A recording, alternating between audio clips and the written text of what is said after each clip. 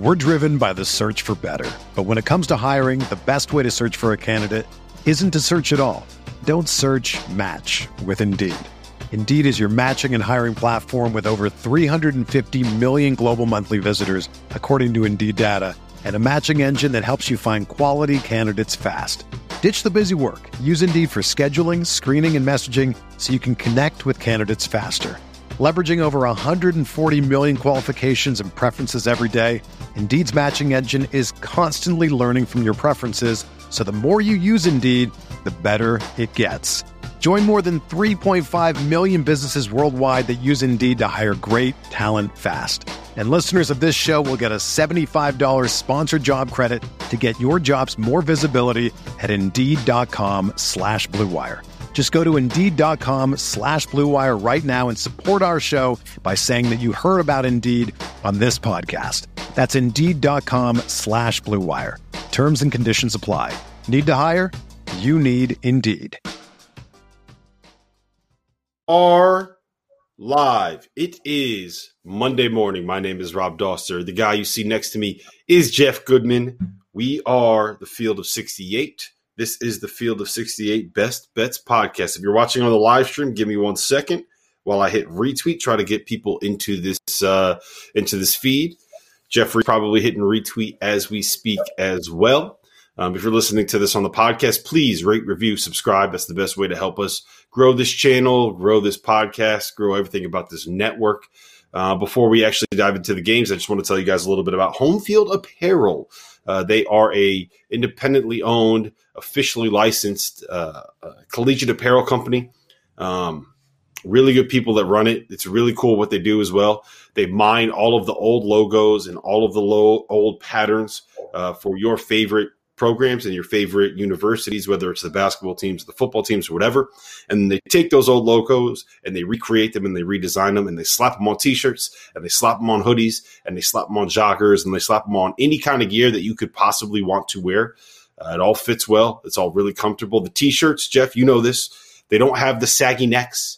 They're nice and tight around the arms. When you wash them, they don't start fraying out at the waist. It's everything about the t-shirt is exactly the way that I like to wear my t-shirts. So if you go to homefieldapparel.com, you can get 20% off your first purchase with the promo code FIELD of68.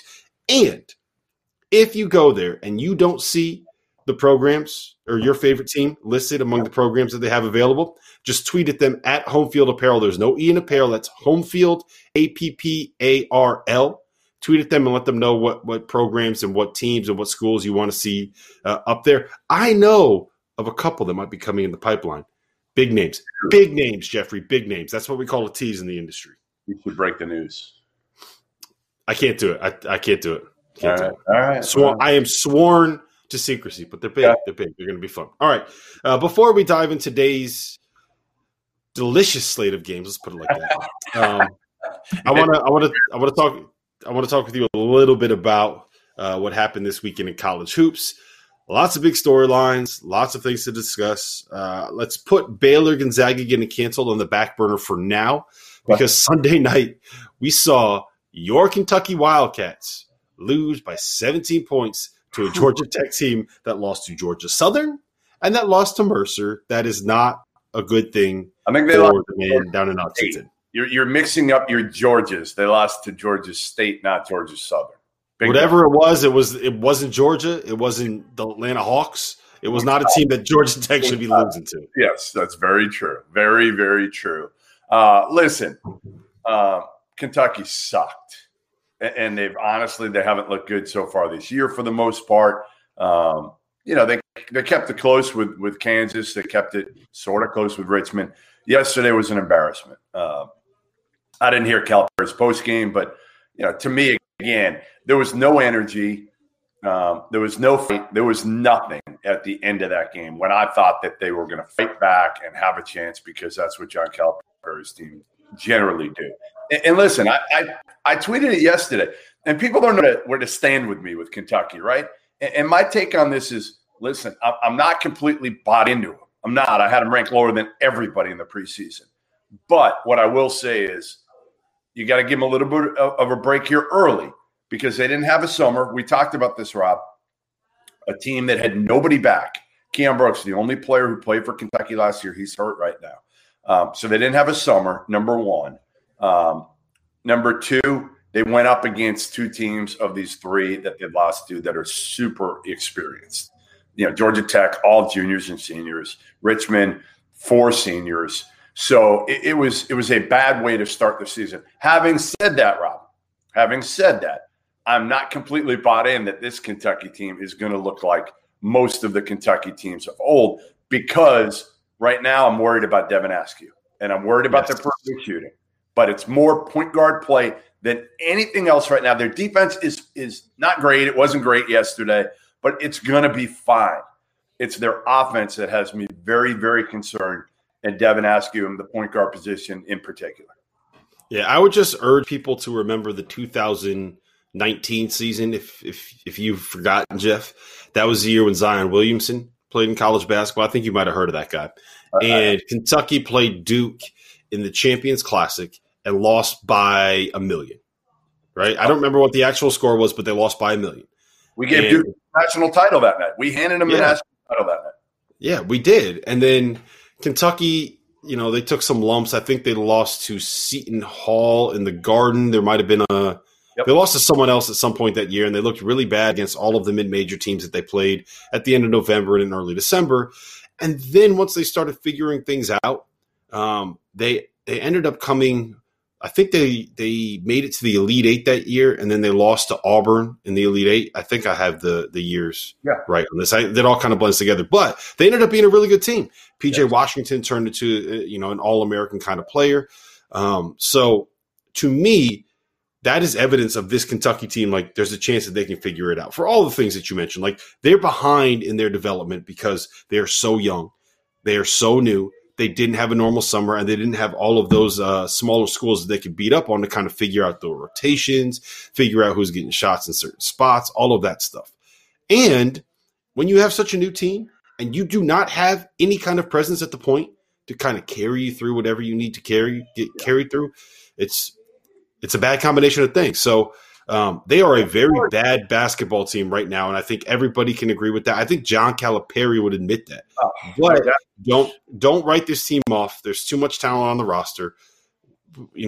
When they're going to figure things out, and when they figure things out, they're going to once again be one of the better teams in the SEC. They're just starting at a point that's lower than we've ever seen Kentucky start for a number of different reasons. There's a lot that goes into it.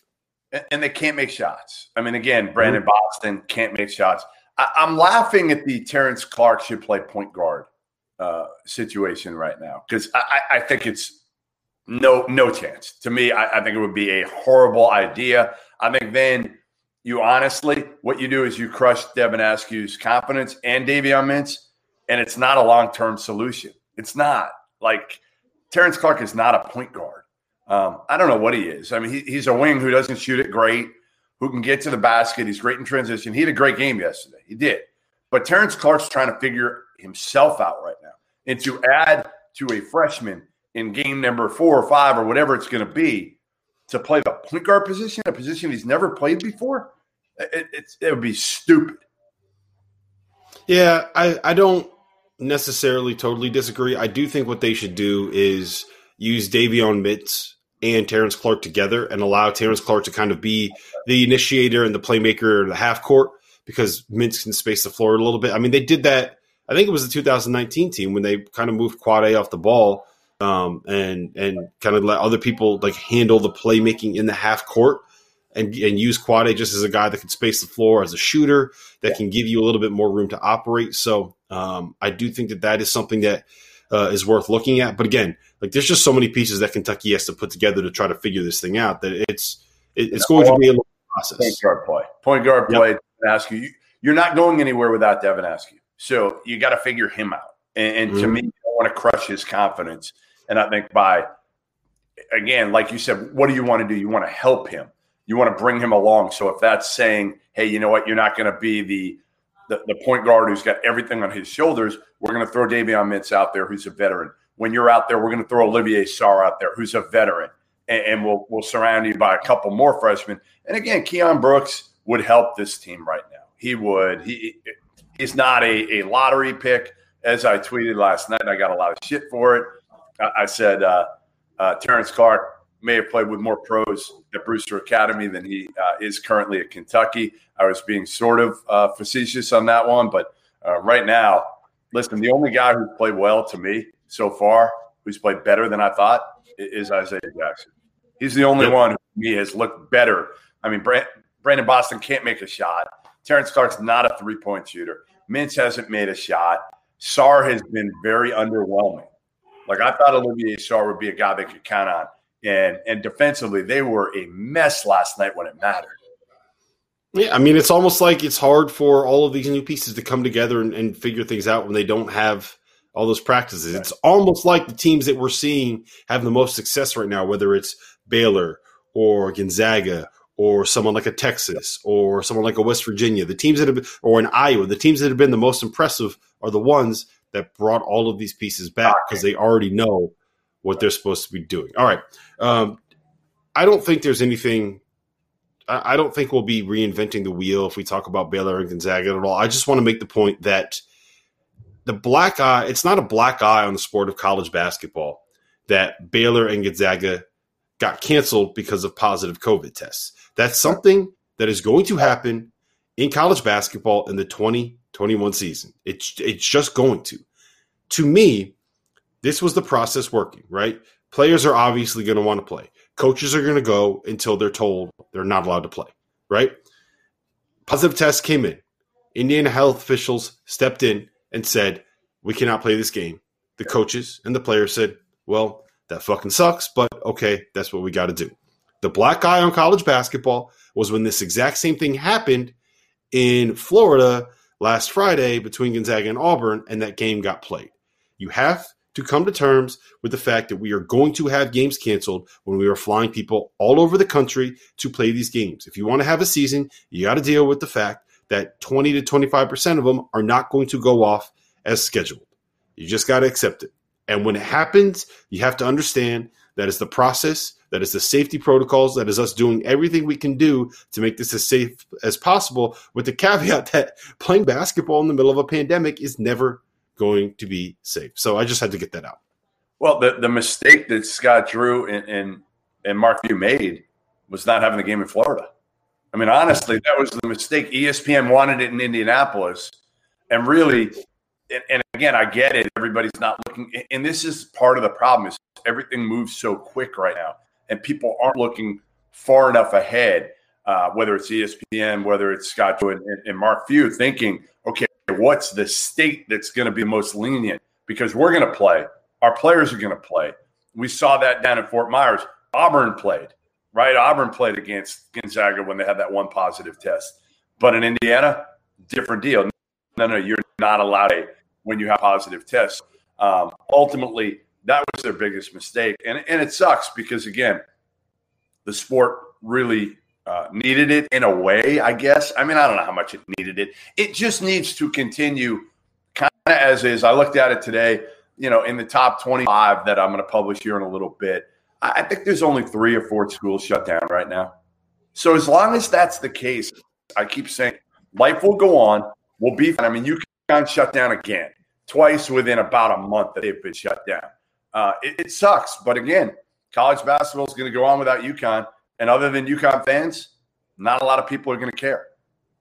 Yeah, I mean, the big thing, the big frustration point for me is the difference in protocols and the difference in requirements across conferences and across teams and across states. But, we can complain about no centralized leadership and no centralized decision-making in the NCAA, but it's basically just mirroring what's going on in the country at large. So we don't have – No.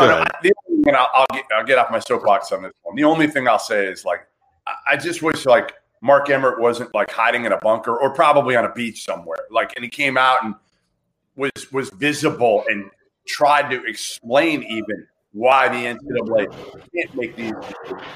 That it is up to the states and the conferences, because I think unfortunately a lot is thrown at Mark Emmert, even by people like me, that probably is unjust with this particular instance, but overall he deserves it from everything that's happened in the past.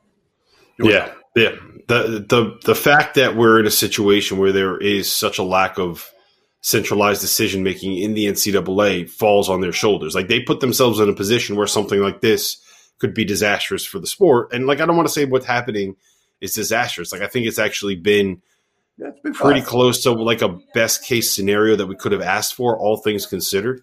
No, the best case scenario, Rob, is what I think you and I talked about months ago, which is ultimately that they should have had these non-conference bubbles regionally, where every team could have driven to these bubbles, quarantined for multiple days, and just played each other as many times as humanly possible. Sort of like what went on at Mohegan Sun, but you had teams flying in from around the country.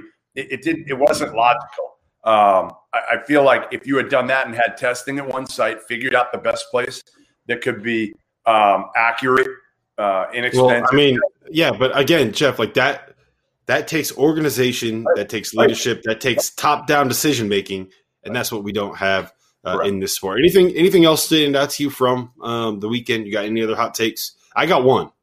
I got one that I gotta get off real quick. Colin Gillespie is the most valuable player in the Big East, and the reason that he's not the best player, I don't even think he's the best player on his team, but Villanova just does not have anyone that can do the things that he can do, that can run an offense the way that he can run an offense. And we saw that they're done without him. And it's not just that; it's the fact that I think the swing skill for Villanova as a team is their ability to prevent dribble penetration. And I know like Villanova does all that switching in the half court, and it's not always going to be Colin Gillespie, but he probably does the largest share of the work defensively at the point of attack on opposing point guards. So not only is he so valuable offensively in terms of being the only point guard on the roster, but he's the guy that kind of is going to be the anchor. Not the anchor, going to be the guy at the point of attack for their defense, which is what is kind of lacking for them. So to me, it's like Colin Gillespie is going to be the guy that determines just how far Villanova goes this season, and if they truly are a top 5 team. And to be honest, like they looked like it against Texas, who I think is very, very, very good. They are good. Like Texas, I said this, like Texas was playing with house money. If they beat Villanova, it's a hell of a win. But they already had beaten Indiana and North Carolina. Shaka Smart, listen, if you're a Texas fan, you're ecstatic. They put themselves in good position right now, done exactly more than what people thought they'd do to this point. And I think unless the bottom falls out, Shaka Smart should be able to get this team cruising into the NCAA tournament this year. All right, the most impressive thing for me this weekend, Robert. What's that? The Houston Cougars. Cougars. Yes. I mean, think about this. They're without not only their head coach, Kelvin Sampson, but they're without their coach in waiting, Kellen Sampson. They're without their best player, right, Caleb Mills, their leading scorer. They're without, I think, Marcus Sasser also. And they go beat South Carolina, kind of going away at the end. They pulled away. Man, I got them ranked at like number 4 or 5 right now. They beat Texas Tech. Now, they got Texas Tech at the right time because Chris Beard's still trying to figure out this program. But ultimately, they've now beaten Texas Tech and a South Carolina team that a lot of people thought would be a fringe NCAA tournament team. And again, they beat them without their 2 top coaches and 2 of their top players and beat them by basically double figures. That's a hell of a win. Yeah, no, it really is. It really is. I wrote about that in my newsletter today. They just, if you combine the number of quality guards that they have, the fact that they have enough big men to continue to win on the glass the way that they've always won on the glass, the way that they defend, and the fact that Kelvin Sampson is like as good of a game plan scheme coach as you're going to find in college basketball, like that's a very, very dangerous team that should be getting more hype as a potential Final Four contender. Trammell just hopped into the chat and said we got to talk about Mizzou. So yes, Cuonzo Martin 3-0, won at Wichita State, beat up on Oregon. I'm still not 100% sold on Missouri. I've bought into Cuonzo Martin before and been burned, but the early returns this season have been very, very impressive with Missouri. I did not think that they would get there. All right. Let's talk about tonight's slate. It's going to be a quick one. There aren't a lot of good games, and that is putting it mildly. But I do have 3 plays that I like. Well, 2 plays that I like, and one where you kind of got to wait on a little bit of an injury and playing time decision. So I'm going to start, Goodman. I'm going to say my first pick is Richmond minus 14 at home against Wofford. What Wofford has done with Mike Young, what they did last year under Jay McCauley, is run shooters off of down screens. Run. It's almost like a windmill, right? Like what we saw with Fletcher McGee is basically what they were doing last year with a couple of seniors, and they lost both of those seniors, Nathan Hoover, and I'm blanking on the name of the other guy. Someone will probably remember. But they lost their two most voluminous shooters. Kind of changes what they want to do offensively. Now, Storm Murphy is back, and they do get the big kid from South Florida, BJ Mack, eligible. But it's going to be a different Wofford team. They haven't played a Division I program yet this season, and the first game that they get against that level of competition is a Richmond team that just went into Rupp Arena and beat Kentucky by 12. I don't think Tokyo Falls, any respect? Is that what you I mean, I respect their ability to make numbers look really good for the teams that they play. Let's put it like that. So I like Richmond minus 14. Yeah, I do too. I'm with you on that one. I'll go with Arizona I mean, there just aren't a lot of great games. I mean, there aren't a lot of good games tonight. So you're going to be kind of cherry picking what you can here. Arizona plays NAU. It was supposed to happen, I think, in the opener, and it got canceled because NAU shut down. Arizona's given 21. They're young, but I think this is the Jack Murphy Bowl. Jack Murphy, now the assistant at Arizona, used to be the head coach at NAU. Oh, there you go, Goodman. Not turning your notifications off. Shocker. Professional operation you got down breaking info for you. You wanted breaking info, I have it for you. Give it to me. What do you got? Well, you wanted to know what was going on with Lipscomb and their top players, or a couple of their good players. You asked me for the info. Yeah, Tommy Moore and KJ Johnson. What do you got? I'm delivering. They're not going to play. Not playing. Okay, that changes things for me then. I was going to be on Lipscomb minus 5 if those two were playing, but if those two guards are starting backcourt is what Lenny Acuff has there with those two guys. So go ahead, finish. You're going to stay away now? Yeah, I'm probably going to say I might even look at Southeast Missouri, but it's just, the whole theory in that was that Lipscomb is favored by 7 on KenPom. They're only laying 5 at the books. Yep. And if we knew they were going to be at full strength, that's just too much value for the team picked to win the Atlantic Sun going up against the 10th place team in the Valley on the road. But, if you don't have your starting backcourt, then it's very hard to kind of get excited about that line. So I'll probably end up staying away. Last one I got. You don't even let me finish with NAU. It's going to be a bad pick. Like, why? Go ahead. Maybe, but it may be a really good pick. And then you're costing all these people a lot of money. Yep, okay? We'll see. Let's see what you got. I'm feeling that way. Let's see what you got, Goodman. Let's see what you got. I'm laying the points. I think it's 20 right now. What is it, 20? Arizona over NAU. James Akinjo, Jordan Brown. Akinjo, experienced, transfer from Georgetown. Jordan Brown, remember, McDonald's All-American, who transferred from Nevada. And they got a bunch of young kids, but they got some talented young guys for the most part. And they're laying 20-ish against NAU, and NAU is playing its first game, Robert. First game of the season because they came out of quarantine. So, again, Jack Murphy is going to want to beat the living crap out of his former program that he got basically let go, or I don't know if he left, before being let go. So I'm laying the points there for Arizona. Yeah, Arizona on – when did they play? I think it was Friday, maybe Saturday. They who'd they play? Was it Eastern Washington? I think it was Eastern Washington. They won by 3. Yep.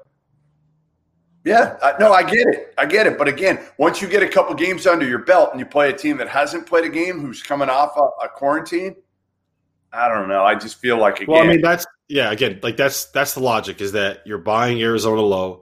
And Northern Arizona has not played. They've been out of practices. I'm assuming that they are probably not going to be in shape the way that Arizona is in shape. So I get it. It's just, they barely put away Eastern Washington. All right, the last one I got is Loyola Marymount. They're getting 4.5 points on KenPom. My guy, huh? My guy. Yeah, all right. Marymount. Yep. Kelly Leapui. Leaupepe. Kelly Leaupepe. Name. All right, just tell the people about him. Go ahead. Kelly Leaupepe, stud. I mean, if you want to see the guy with probably the best hair in college basketball history, you need to watch Loyola Marymount and Kelly Leaupepe. He is a beast, an absolute beast. And I am president of the Kelly Leaupepe fan club. So I'm going to ride LMU, Stan Johnson, Leaupepe all season long, Rob. All season long. Yep. So Kelly Leaupepe, this is we're a pro Kelly Leaupepe podcast here. Loyola Marymount, yes. They're getting 4.5 on KenPom. They should only be getting 2, which is enough of a difference for me to take some interest and kind of look deeper into it. Loyola gets back 3 players that were starters in 2019 that took the 2020 season off. So I think that's relevant. There you go. There's Kelly Leaupepe. You're not anywhere near HD down in your Charleston hotel, so no one can see that. But yes. Really? That bad? Yes. It's the kid's got a great mullet. So they also have your boy Kelly, and they bring back a kid named Eli Scott, who we played this guessing game earlier, Goodman. He was on the LaMelo Ball, Lonzo Ball, LiAngelo Ball, Onyeka Okongwu, Chino Hills team back in 2018. So they got some good players. They're older than people realize. They have more veteran talent than people realize. Now, Santa Barbara is really talented. They have 5 guys on their roster that played high major basketball at some point, but there's also a reason that a lot of those guys are no longer playing high major basketball. So I like Loyola. I like the points, but I do understand why that number is probably a little bit bigger than what KenPom is projecting. But I'll be on Loyola in that spot. Anything else, Goodman? Yeah, you know what I like? I like the fact that tomorrow we are going to have a loaded slate to talk about. Oh, it's insane. Loaded. I'm looking down right now, and I'm like, Creighton, Kansas, North Carolina, Iowa. Please, Illinois, Duke. Please let all these games go off tomorrow. ACC Big Ten Challenge, some other games as well. We need all of this tomorrow. My wife's going to yell at me, but there's a place in Charleston right across the street. Literally, I can walk to it. One of those old, beach restaurants with all the TVs outside. Yeah, you're going to know where to find me tomorrow night. Wear a mask, Goodman. If you're listening to this podcast still, please wear a mask and shop at Home Field Apparel. Peace. Everyone is talking about magnesium. It's all you hear about. But why? What do we know about magnesium? Well, magnesium is the #1 mineral that 75% of Americans are deficient in. If you are a woman over 35, magnesium will help you rediscover balance, energy, and vitality. Magnesium supports more than 300 enzymatic reactions in your body, including those involved in hormonal balance. From functional medicine doctors to mental well-being and female hormone experts, we all know that magnesium is the one mineral to improve all aspects of well-being and health. But which one? Magnesium Breakthrough from Bioptimizers, the trusted choice recommended by leading experts with 7 best-absorbed forms of magnesium to ensure your body receives the support it needs for overall well-being. Go to bioptimizers.com/balance today and use code BALANCE10 for 10% off. Support your journey to wellness at bioptimizers.com/balance. Magnesium Breakthrough from Bioptimizers, your foundation to optimal health and vitality.